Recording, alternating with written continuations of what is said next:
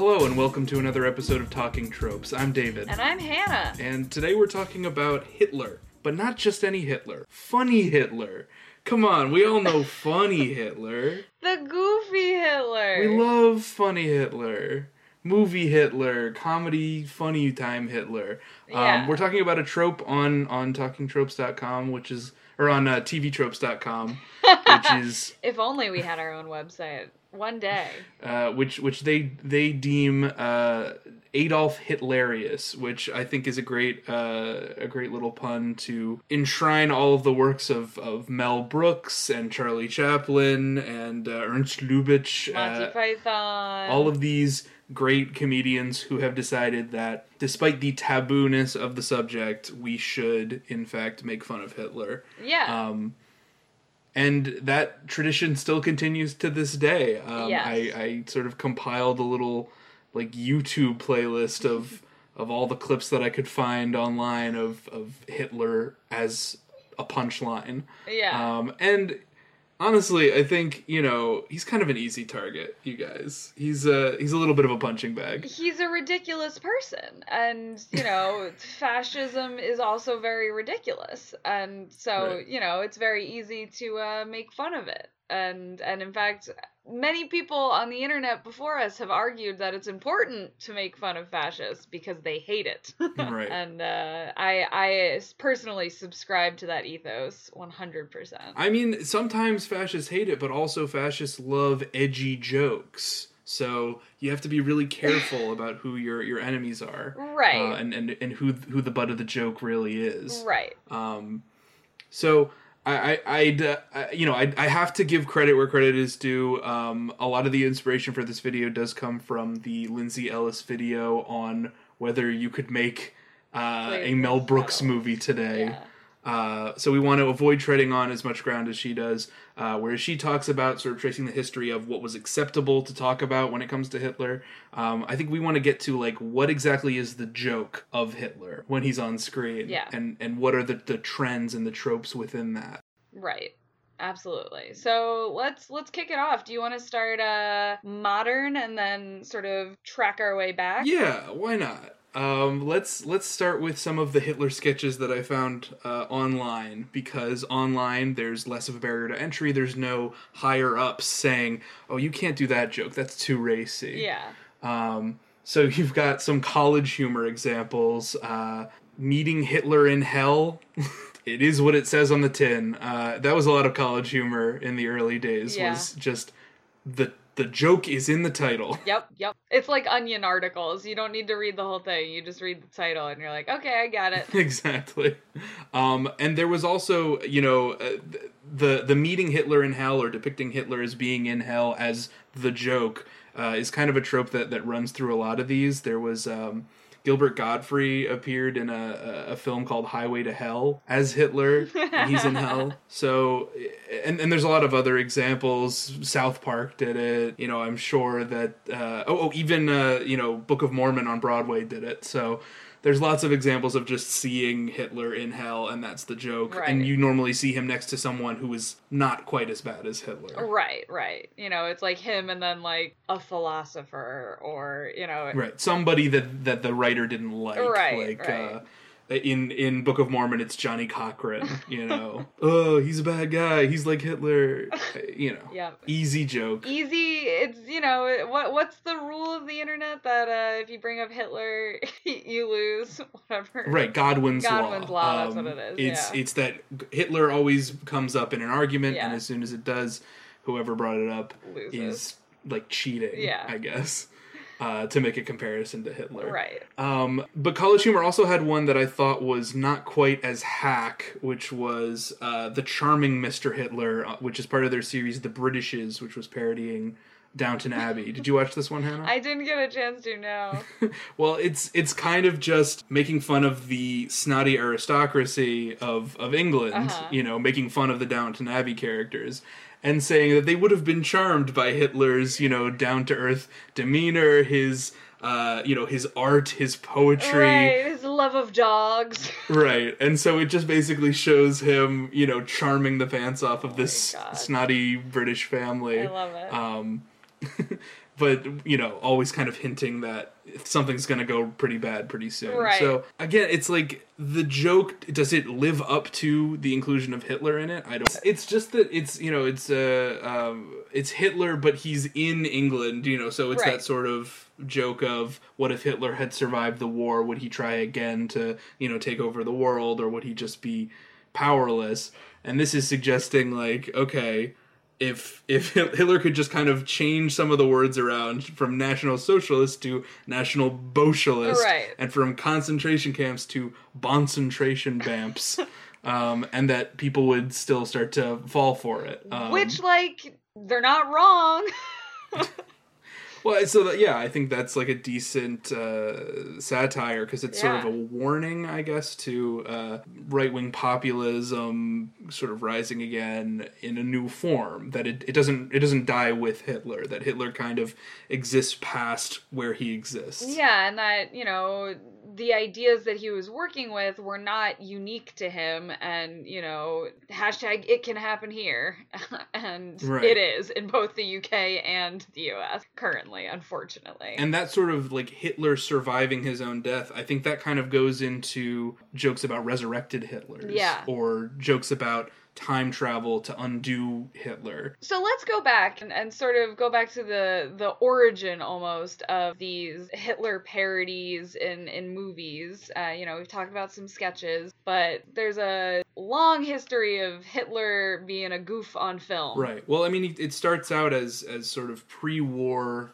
propaganda, typically in England or in the US. Yeah. Because at that point, he wasn't the most terrifying, horrible person that had ever existed. Right. He was just the enemy. He was just the guy that we had to fight. Yeah. So he appeared in a lot of cartoons and a lot of, he's a ridiculous figure in those cartoons. And they're almost like newspaper political cartoons. They're just like... 100%. You could compare any depiction from like the Disney, Der Fuhrer's face, or... Dr. Seuss's. Yeah, the Dr. Seuss cartoons that he actually drew of Hitler being a bad guy. Right. Yeah, I mean, you could compare them to any like Donald Trump depiction today in the newspaper.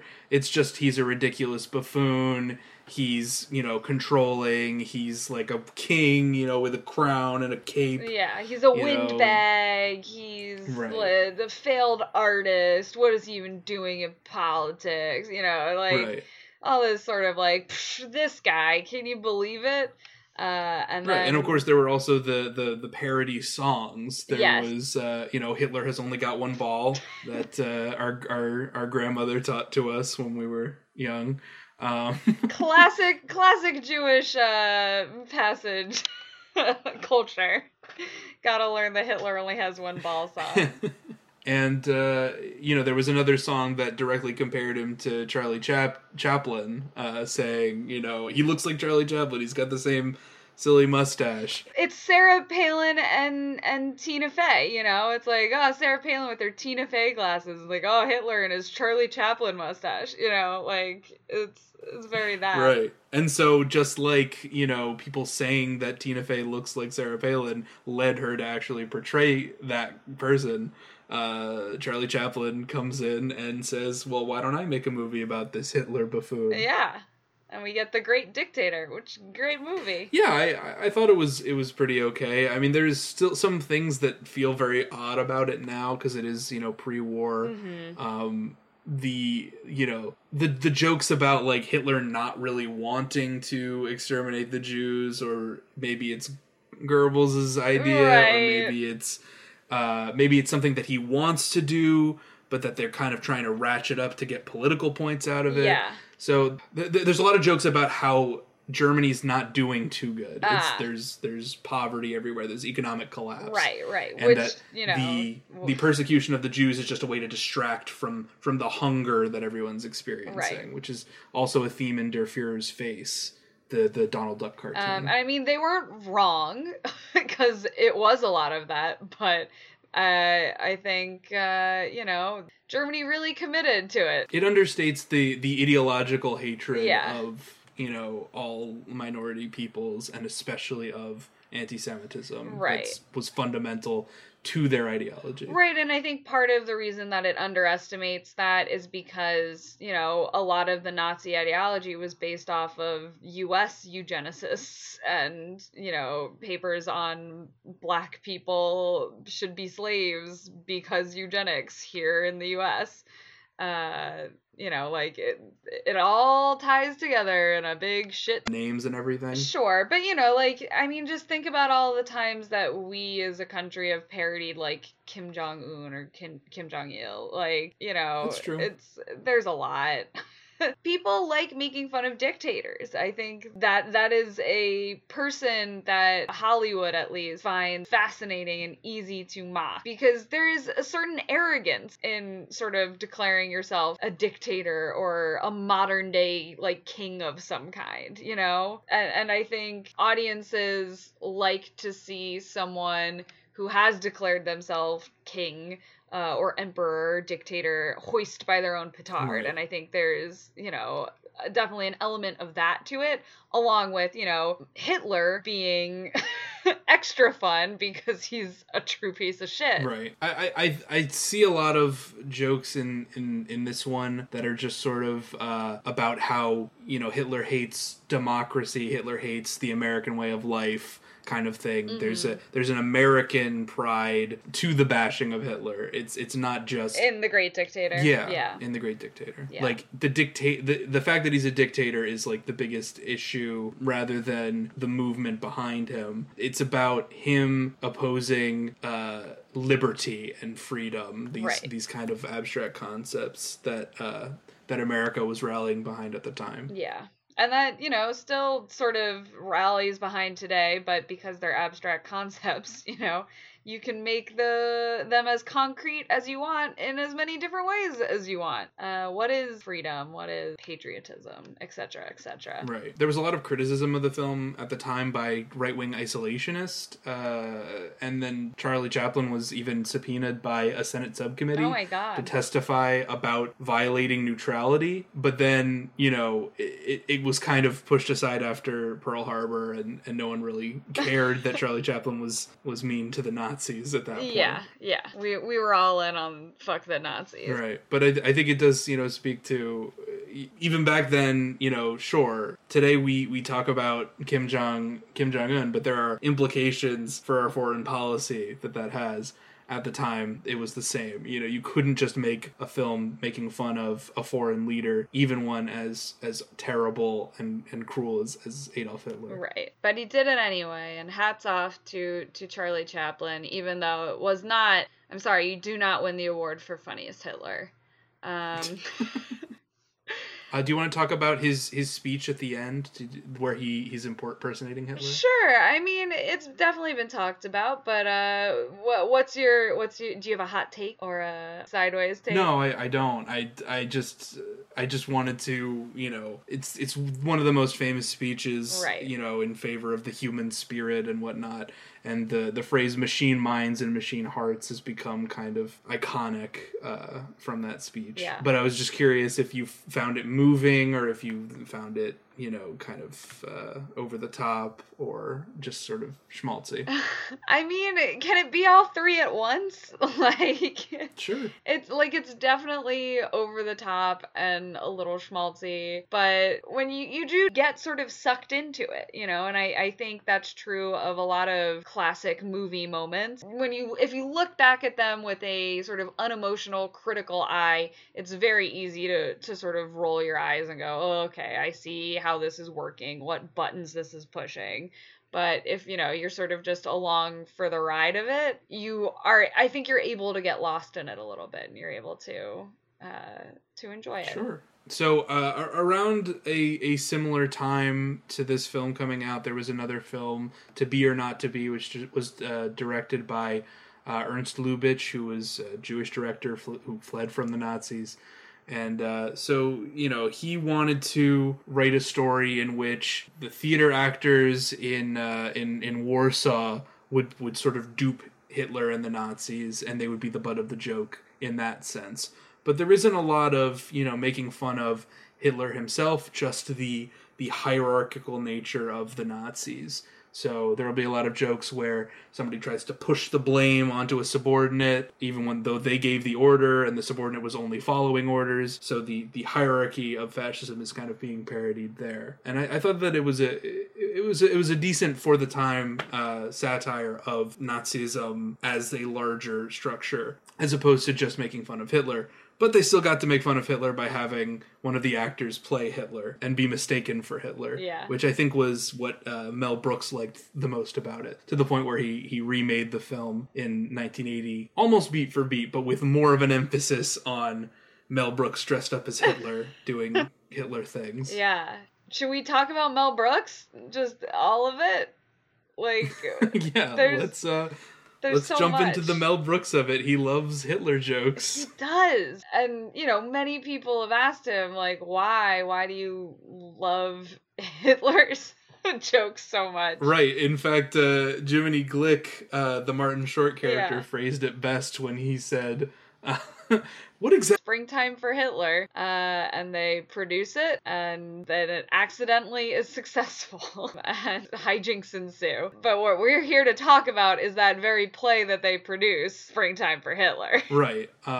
So this is probably it's one of my favorite films of all time. If people ask me what my favorite comedy is, I usually say The Producers, because You're talking the original, right? The original Producers, yeah. I just find the premise so fantastic. I think it's the performances, Zero Mostel and Gene Wilder are the best of their careers and the best performances in a comedy. I mean, you can't beat it. Bialystok is so slimy and disreputable, and yet you find him kind of lovable in his own way. And Gene Wilder is so neurotic and over the top, but he pulls it off. Is in the same way that he would pull off a Willy Wonka. It's Gene Wilder. He pulls off everything. Right. Yeah. But I mean, I'm just saying, like, to immediately compare it to the Broadway musical, Nathan Lane, I love him, but is he slimy enough? Is he grody enough to be a Bialystok? I don't think so. I don't know. I feel like Nathan Lane can pull it off. Maybe not to the level of the original, but I can't get mad at Nathan Lane. And then Matthew Broderick, he can do over the top, but can he ground over the top performance the way that Gene Wilder can? I don't think so. The nuances. He just kind of comes across as like mimicking Gene Wilder, which is a shame. But the original, absolutely one of my favorites. And once it gets to the actual performance of Springtime for Hitler, by this point we've built up so much about the show. We've seen the writer, who is completely deranged. Right, he's basically a former Nazi who's in hiding in America. Right, he's like a former and current, like he doesn't hide it very much at all. No. He sort of, when he hears that people have come to read his script, he surrenders and agrees to go to prison, but then immediately afterward, like, hands them out, Nazi armbands that he's just keeping around. So he's not really hiding. No.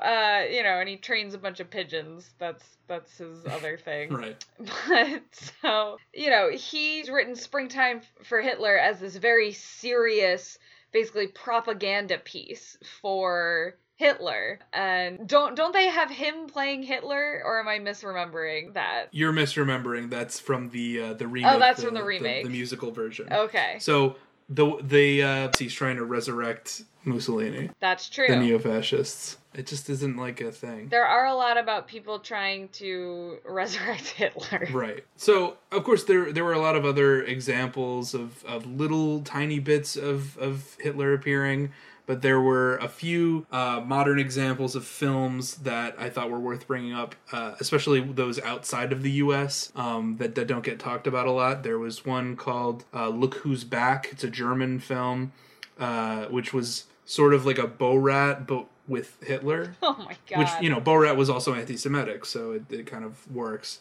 And then, of course, Sacha Baron Cohen did the Dictator, which is sort of a reflection of The Great Dictator, even though it's talking about a dictator in the Middle East rather than in Nazi Germany. But anyway, Look Who's Back is Hitler survives, he's back from the dead, and he's just going around talking to people, real people in real life, and just no one seems to care that he's Hitler, and he goes on a debate show, and he wins the debate. He goes to see all these, he goes through all these political movements to try and get back into power, and he nearly does. So it's again a story about Hitler's legacy going beyond his death. Yeah. There was also a 2008 Russian comedy called Hitler Goes Kaput, which is more of like an anachronistic depiction of a Soviet spy taking out Hitler,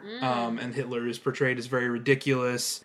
He looks nothing like Hitler, but that's like part of the joke. Right. He's just sort of obsessive and neurotic and all of those kind of things. And then the badass super spy is like a comedy, almost like a James Bond type, but more like Austin Powers, kind of. Very Austin Powers, yeah. Because I guess Soviet Russia, they have a different relationship to Hitler. Still one that's antagonistic. And that depicts him as a monster, and that they would want to rob him of power through comedy. But it's very different from the American Jew relationship to Hitler. Absolutely. Would agree with that 100%. There's, of course, a lot of people switching places with Nazis to comedic effect. In addition to The Great Dictator, there was a film called Goebbels und Geduldig, which is Joseph Goebbels switching places with a Jewish prisoner in a concentration camp. And then hilarity ensues. That one's dark. Yeah, it seems to be that way. There was a German film called Mein Führer, The Really Truest Truth About Adolf Hitler, which came out in 2007. This one is very strange, because it's sort of like The King's Speech, but with Hitler. Yeah, it's a strange premise, it seems like. Right, and it's Hitler at the end of the war, so again, similar to King's Speech, which came out like 3 years later.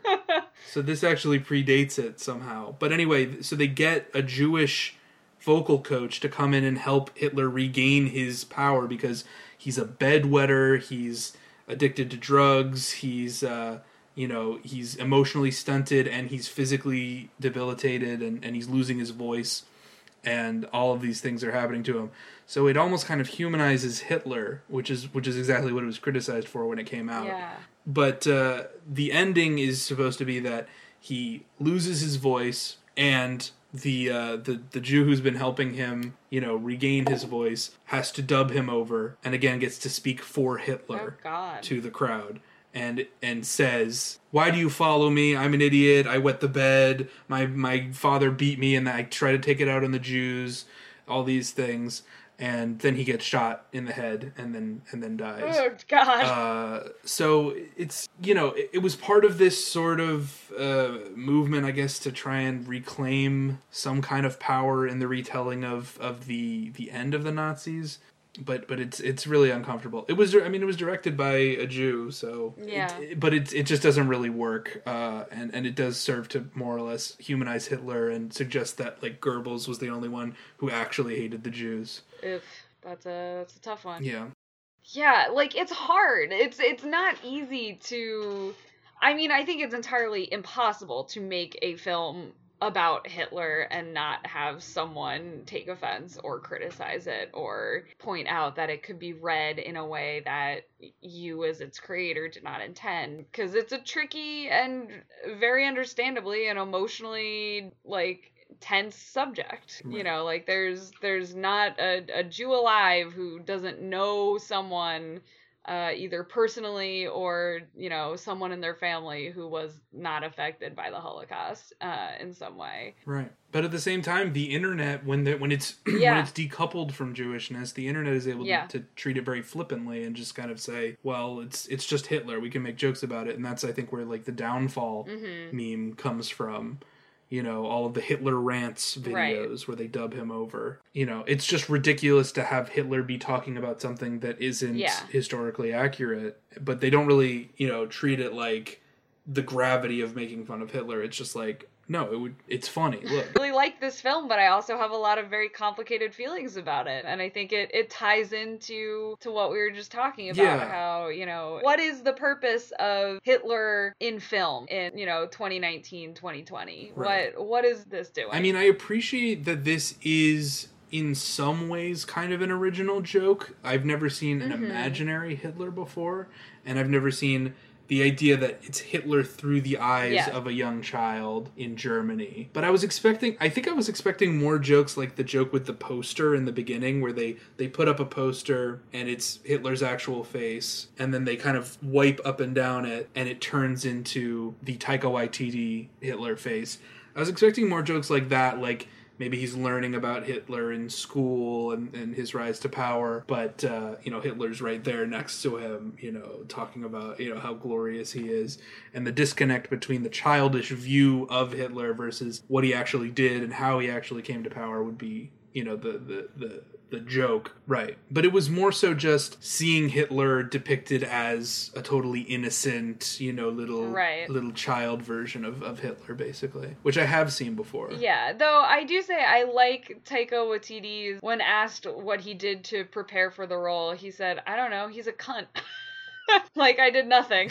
Like, I'm not looking for accuracy here. Yeah, he didn't research Hitler's, speeches and watch him and try to mimic him. No, that would be giving him too much credit. I'm here to make fun of this asshole. Like, there's no point in doing any research. Right. Although I'd imagine that he probably did watch The Great Dictator. Oh, I'm sure. And I'm sure he's watched The Producers. There's a lot of Chaplin in There's his definitely a lot of Chaplin. Taika Waititi's comedic style, I think, in general, it's like this very interesting blend of old-timey slapstick plus Monty Python as satire with just a dash of Flight of the Conchords. Right. Well, yeah, he directed many Flight of the Conchords episodes. Yeah. So you can't cite him as his own influence. Well, I mean, it's not his own influence, but you can taste the flavor, Right. I think I would describe what you're trying to gesture at with Flight of the Conchords is it's the sort of the monotone, the deadpan, the sort of Keaton-esque deadpan. Yeah, a little deadpan, understated, off-kilter comedy. Yeah,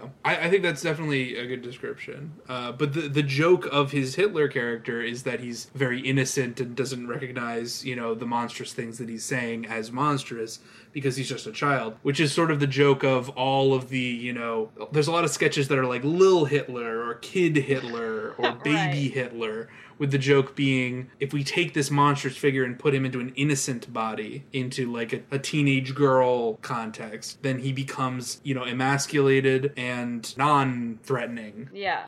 I think you're absolutely right with that. A lot of the jokes at Hitler's expense are very much about emasculation, either through, the gay Hitlers, and, the decoupling of masculinity with gayness and that perceived disconnect with, having childish Hitler. If you're a child, you're not a man. Having feminine Hitler, very obviously not masculine. There's a girl Hitler in the Venture Brothers. Yeah, right. Or sexy Hitler, rapping Hitler. Yeah. That's a weird one too, because it's specifically that he's doing a type of music that we assume that he would dislike. Right. Because it's it's ethnic black quote, music. But I don't know, I don't know if he liked jazz. I know he liked Wagner. I don't know if he specifically hated jazz and thought it was, crass. I mean, I'm sure he hated jazz. He hated black people. He did that. That is true. But yeah, the rapping Hitler, I think that one of the worst YouTube channels ever created or maintained was Epic Rap Battles of History. And it should be absolutely deleted, not just their Hitler content, but all of their content. It's terrible. Yeah, it's not great. It's it's just unfunny in so many ways, It's just such basic hack humor. It's lazy. It's very lazy. Just literally rhyming things. I watched all three of they did Hitler versus, I would expect Hitler versus Stalin or Hitler versus Churchill. but they did Hitler versus Darth Vader. Like, so, like, this is also the other thing that I think comes along with parodying Hitler, is that, you know, he becomes another pop culture figure. Right, exactly. Like, he's less grounded in the historical Reality. Yeah, and it becomes, it's Hitler, the singing and dancing Nazi, and what are Nazis? They're just some... Longer just dealing with the aged political Nazis, the Nazis in power. We're dealing with, you know, internet Nazis, Nazi 13-year-olds. Right, where the internet is basically their Nazi camp, you know, where they go to hang out with all their Nazi friends. And literal youth militias, like we saw with... in Kenosha. Yeah, in Kenosha, that these, you know, these children are being trained with guns in the same way that these Hitler youth camps functioned, with hate in their hearts, with true hate for, you know, anybody stepping out of line, and with the belief that they are responsible for protecting their culture or their property rights or whatever. Right, quote unquote. Yeah, no, it's troubling to say the least. And so I definitely commend Jojo Rabbit for its focus on German youth and the sort of youth culture and youth brainwashing that was just sort of part of this society. And, like, you know, it was hard to recognize it as brainwashing when, like, all your friends do it too. Like, that's just normal, right? You know, like, you have no other reference point in the world, and it's hard to break out of that when that's all that you've been raised with. And you know, I definitely think the movie does a decent job about talking about that sort of de-radicalization process. The question always being, though, in so doing, are we at the same time sort of empathizing with the Nazis and giving them a better shot than they actually deserved? You know, would a character like Jojo actually have switched sides? Were there, you know, this many resistors kind of quietly resisting the Nazis within the power structures, as the leader of the Hitler youth camps, you know, ends up being like a good gay Nazi. Right. I mean, it's a little uncomfortable. Like, it's definitely uncomfortable. For me, I think the most uncomfortable part about it is, you know, he's trying to interview the girl in Jojo, the main character, trying to interview the girl on the wall. And, you know, she's making up all of these crazy stories about what Jews are like to, you know, feed into his fascistic German narrative of what a Jew is. Right. And to point out how childish it is to, you know, try and depict these people as pure evil. And I think it kind of creates a, you know, a view of the Jew that can be so easily shattered, you know? Like, why does the German hate the Jew? Oh, well, it's because he assumes that the Jew is a demon.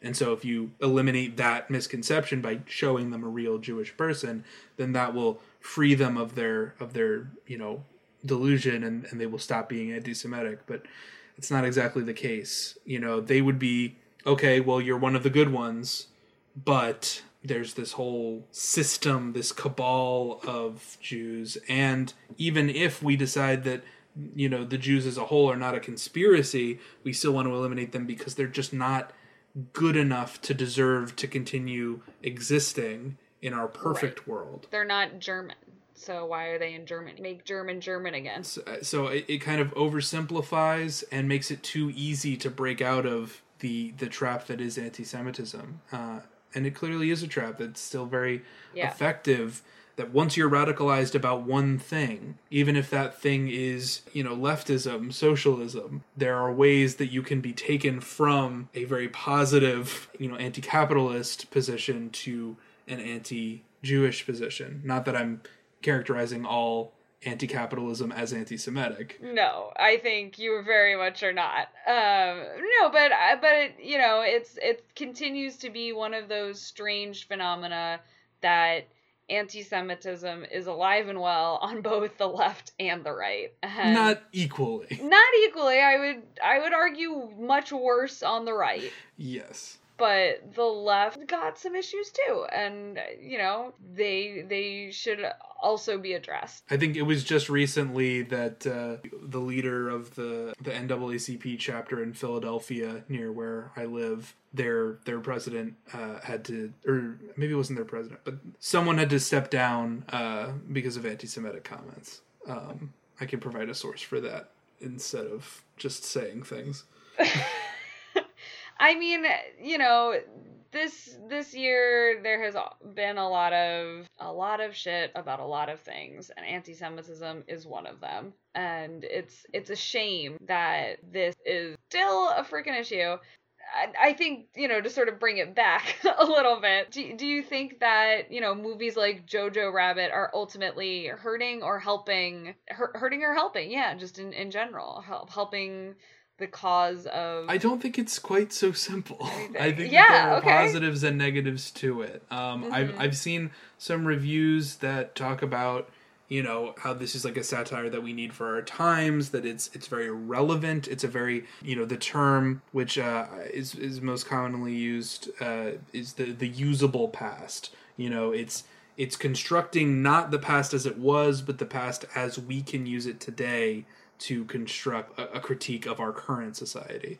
For sure, absolutely. I mean, I think that's true of a lot of, like all historical quote unquote film are, less about because you can have a film about the Civil War, and it's going to be treated differently in 1890 versus it's going to be treated in 1950 versus how it's going to be treated in 1990 versus how it's going to be treated in 2020, it's going to reflect more about the time period in which it's being created than necessarily the time period that it is about, because it's the lens of that time through our current understanding. Right. I think that one of the reviews that I saw for Jojo Rabbit had the most damning critique, which was to slightly compare it to Life is Beautiful, the Roberto Benigni film. Are you familiar with this one at all? It sounds so familiar. I feel like I know it, but I am drawing a blank. Yeah, it's an Italian man, his wife and his son are put in a concentration camp,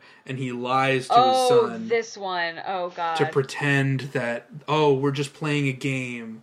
And it's one of my least favorite films that I've ever seen. Yes, I know. I absolutely hate it. Mel Brooks hated it. I haven't watched it, but I've watched lots of critiques of it, and I'm pretty sure that is going to be one of the most universally panned by Jews Holocaust films. Well, my dad actually felt that there was something kind of beautiful about it. That it was about the cruelty and the horror of the concentration camp, but it was about, overcoming it, and that was sort of a wish fulfillment for him.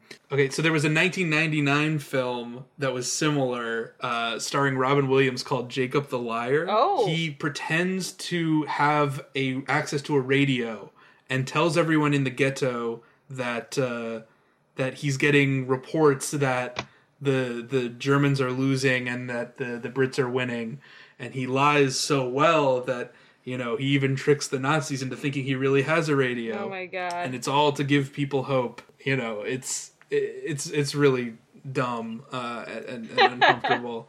And there was another one that was, I can't remember the title, but it was imagining all of the Jews in a particular place pretending to get on a train going to a concentration camp, but the train actually goes to Palestine, to freedom. But then that one, at least, is different because it ends with, it turns out it was all a fantasy, and they actually did end up going to a concentration camp. So it's at least copping to the fact that this is not a realistic portrayal of what it's like to experience the Holocaust. The Holocaust. Yeah. No, there were not a lot of happy endings when people got on trains. So the semi-happy ending of JoJo, is it Benigni-ish? Is it Life is Beautiful? Or is it, a modicum of hope for us today in coping with hate? I will leave that up to you guys to decide. Any other tiny examples that you saw that you wanted to lay out, Hannah? I know we skipped a lot of the ones that we did watch, but there's just not enough time to talk about everything. One thing that I did just want to note is Kung Fury. If you haven't watched it, I believe it's still on Netflix. It might not be. But it's just the most insane, like, B movie of I think it's up in full nonsense. on YouTube, actually. Oh, it's on YouTube. Okay, you can watch it there. But, you know, just another one of those, like, bonkers, zany, like, balls to the walls, just using Hitler as, like, you know, the same way you would use Darth Vader, basically. Right. But it's... like, it's just kind of fun, and I hate that it's fun, but it is, you know? It's kind of like the TV trope, stupid jetpack Hitler. Right, exactly. Where you take something like Hitler and you just make it trivial. Right, like, one thing that comes to mind is there's a Wild book series called about a samurai cat, and I have one called Samurai Cat Goes to Hell, and he fights a lot of Nazi dinosaurs, including, like, dinosaur Hitler. More Hitler in hell. We've seen this before, folks. Yeah. What about, did you watch the Supernatural episode where they bring back Hitler and then afterwards Dean just spends like a whole episode just going, I killed Hitler, you know, somebody should buy me a drink, I killed Hitler. God. Like, it's just very, you know, it's trivializing it, it's not making a big deal out of it. I mean, sure, like, the Thule Society was, like, a thing. But, like, barely. It's kind of based in historical fact that there were these occultists in the Nazis, but, yeah, resurrecting Hitler for jokes, it happens. So it is. Anything for you, David? Yeah, let's see. There's Rick and Morty's Aberdolf Linkler, which is just taking the two most hack political jokes and combining them together. It is what it is. Yeah, so, you know, I mean, we didn't even get into Hitalia at all, which, you know, while not... Oh, God. Is Hitler in Hitalia? It's not Hitler, but it's Nazi Germany, so it, like, might as well be, you know? Terrible. The Axis powers as comedic characters it's weird. Comedic, lovable, gay, shippable characters is Very just odd. the most bizarre thing to come out of Japan that, even more bizarrely, American teenagers decided to latch onto. Just gonna side-eye everyone involved in that for a while. There's one video game that I wanted to include on the list, which was it was pretty controversial, I think, when it came out. It was a sequel to Wolfenstein, the New Colossus, and so it's an alternate history. So Hitler is aged up to 71 years old, and so he's just like a vomiting old Hitler. Right, so he's just like a demented, vomiting, sick mess. So it's just kind of like, you know, it's about like the loyalty that they have to this like insane person.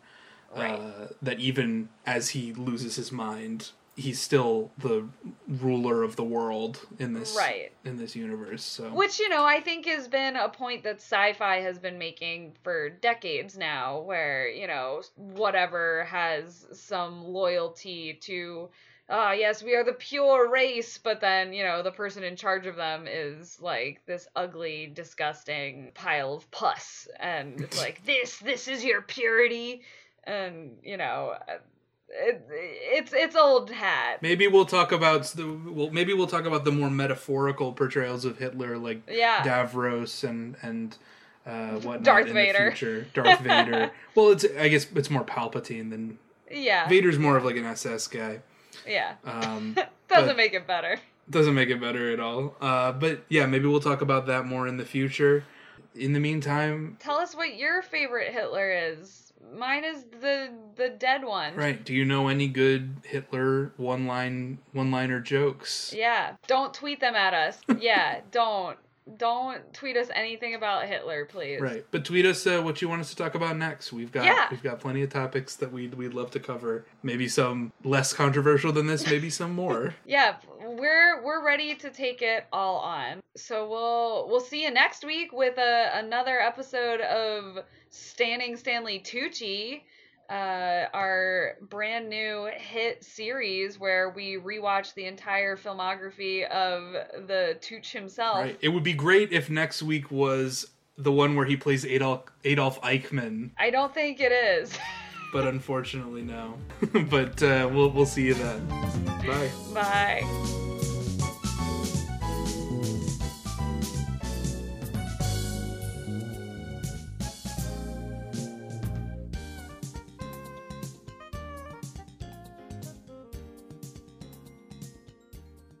Hey, that's crazy, man. The far out.